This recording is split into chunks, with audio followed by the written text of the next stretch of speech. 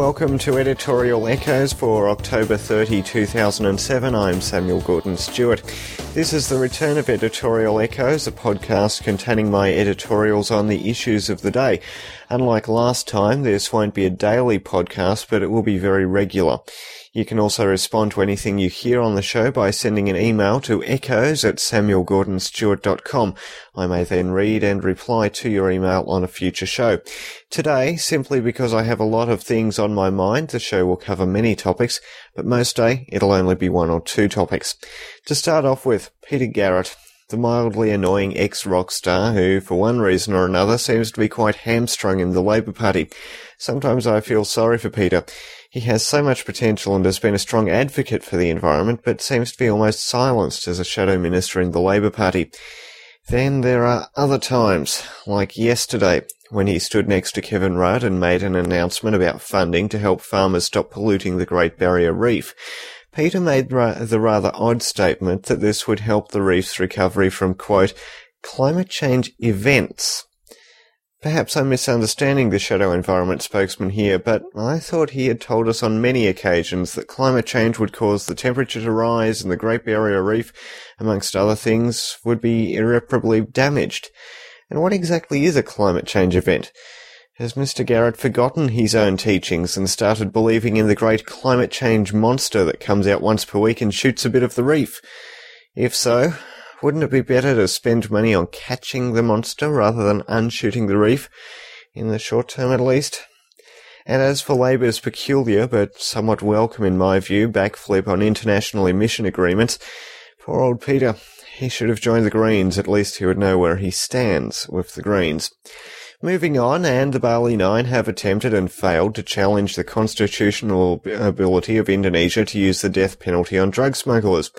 Technically speaking, the Bali Nine were correct. The Constitution of Indonesia seems to only allow for the death penalty to be used on violent offenders. The Bali Nine, however, were prevented from challenging the Constitution on the grounds that they are not citizens of Indonesia. This, whilst a technicality, is brilliant. The Indonesian Constitution needs to be amended quickly to avoid a similar situation occurring with Indonesians. But for the moment, the Indonesian justice system has delivered a fantastic result.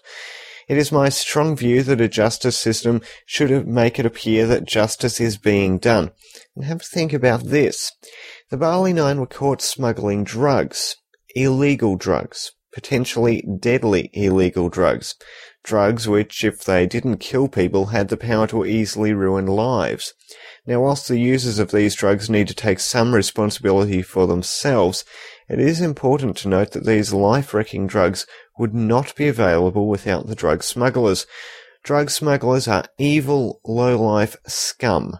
They contribute heavily to the misery and suffering of hundreds and thousands of people, and I fully support Indonesia's policy of giving them the death sentence. Moving on to another case of justice should appear to be done. Craig William Wheatley was sentenced today for the death of an 83-year-old war veteran.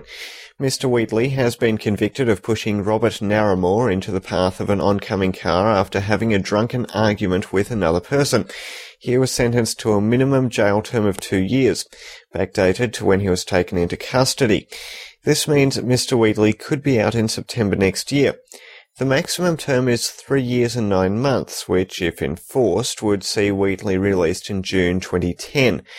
Now, Mr. Wheatley may not have intended to cause physical harm to Mr. Narramore, but the fact of the matter is he pushed an elderly man into the path of oncoming traffic, despite the elderly man not having any part of the argument he was having. Now, forget the fact that Wheatley was drunk for a minute. That shouldn't have any bearing on it. Wheatley's actions killed Narramore, and 2 years is a ridiculous sentence for that.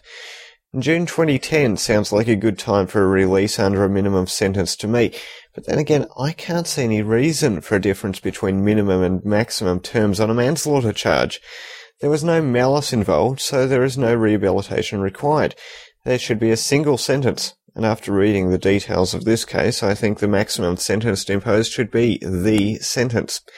As an aside, in any case where rehabilitation of the offender is required, there should be a minimum sentence, with an indefinite maximum sentence, so that the offender stays in for the minimum term regardless of anything else, and is then released once they have been rehabilitated. Repeat offenders could then be given another sentence of the same type, and if that doesn't help, then there's no room for them here, and then the death sentence would be appropriate. Another alcohol-related subject. Sydney is looking at implementing plastic cups to deal with the growing number of glassings in pubs caused by incredibly intoxicated people. And to think that a couple years ago I had never even heard of glassing. Admittedly, plastic can do much less damage than glass, but it shouldn't be underestimated.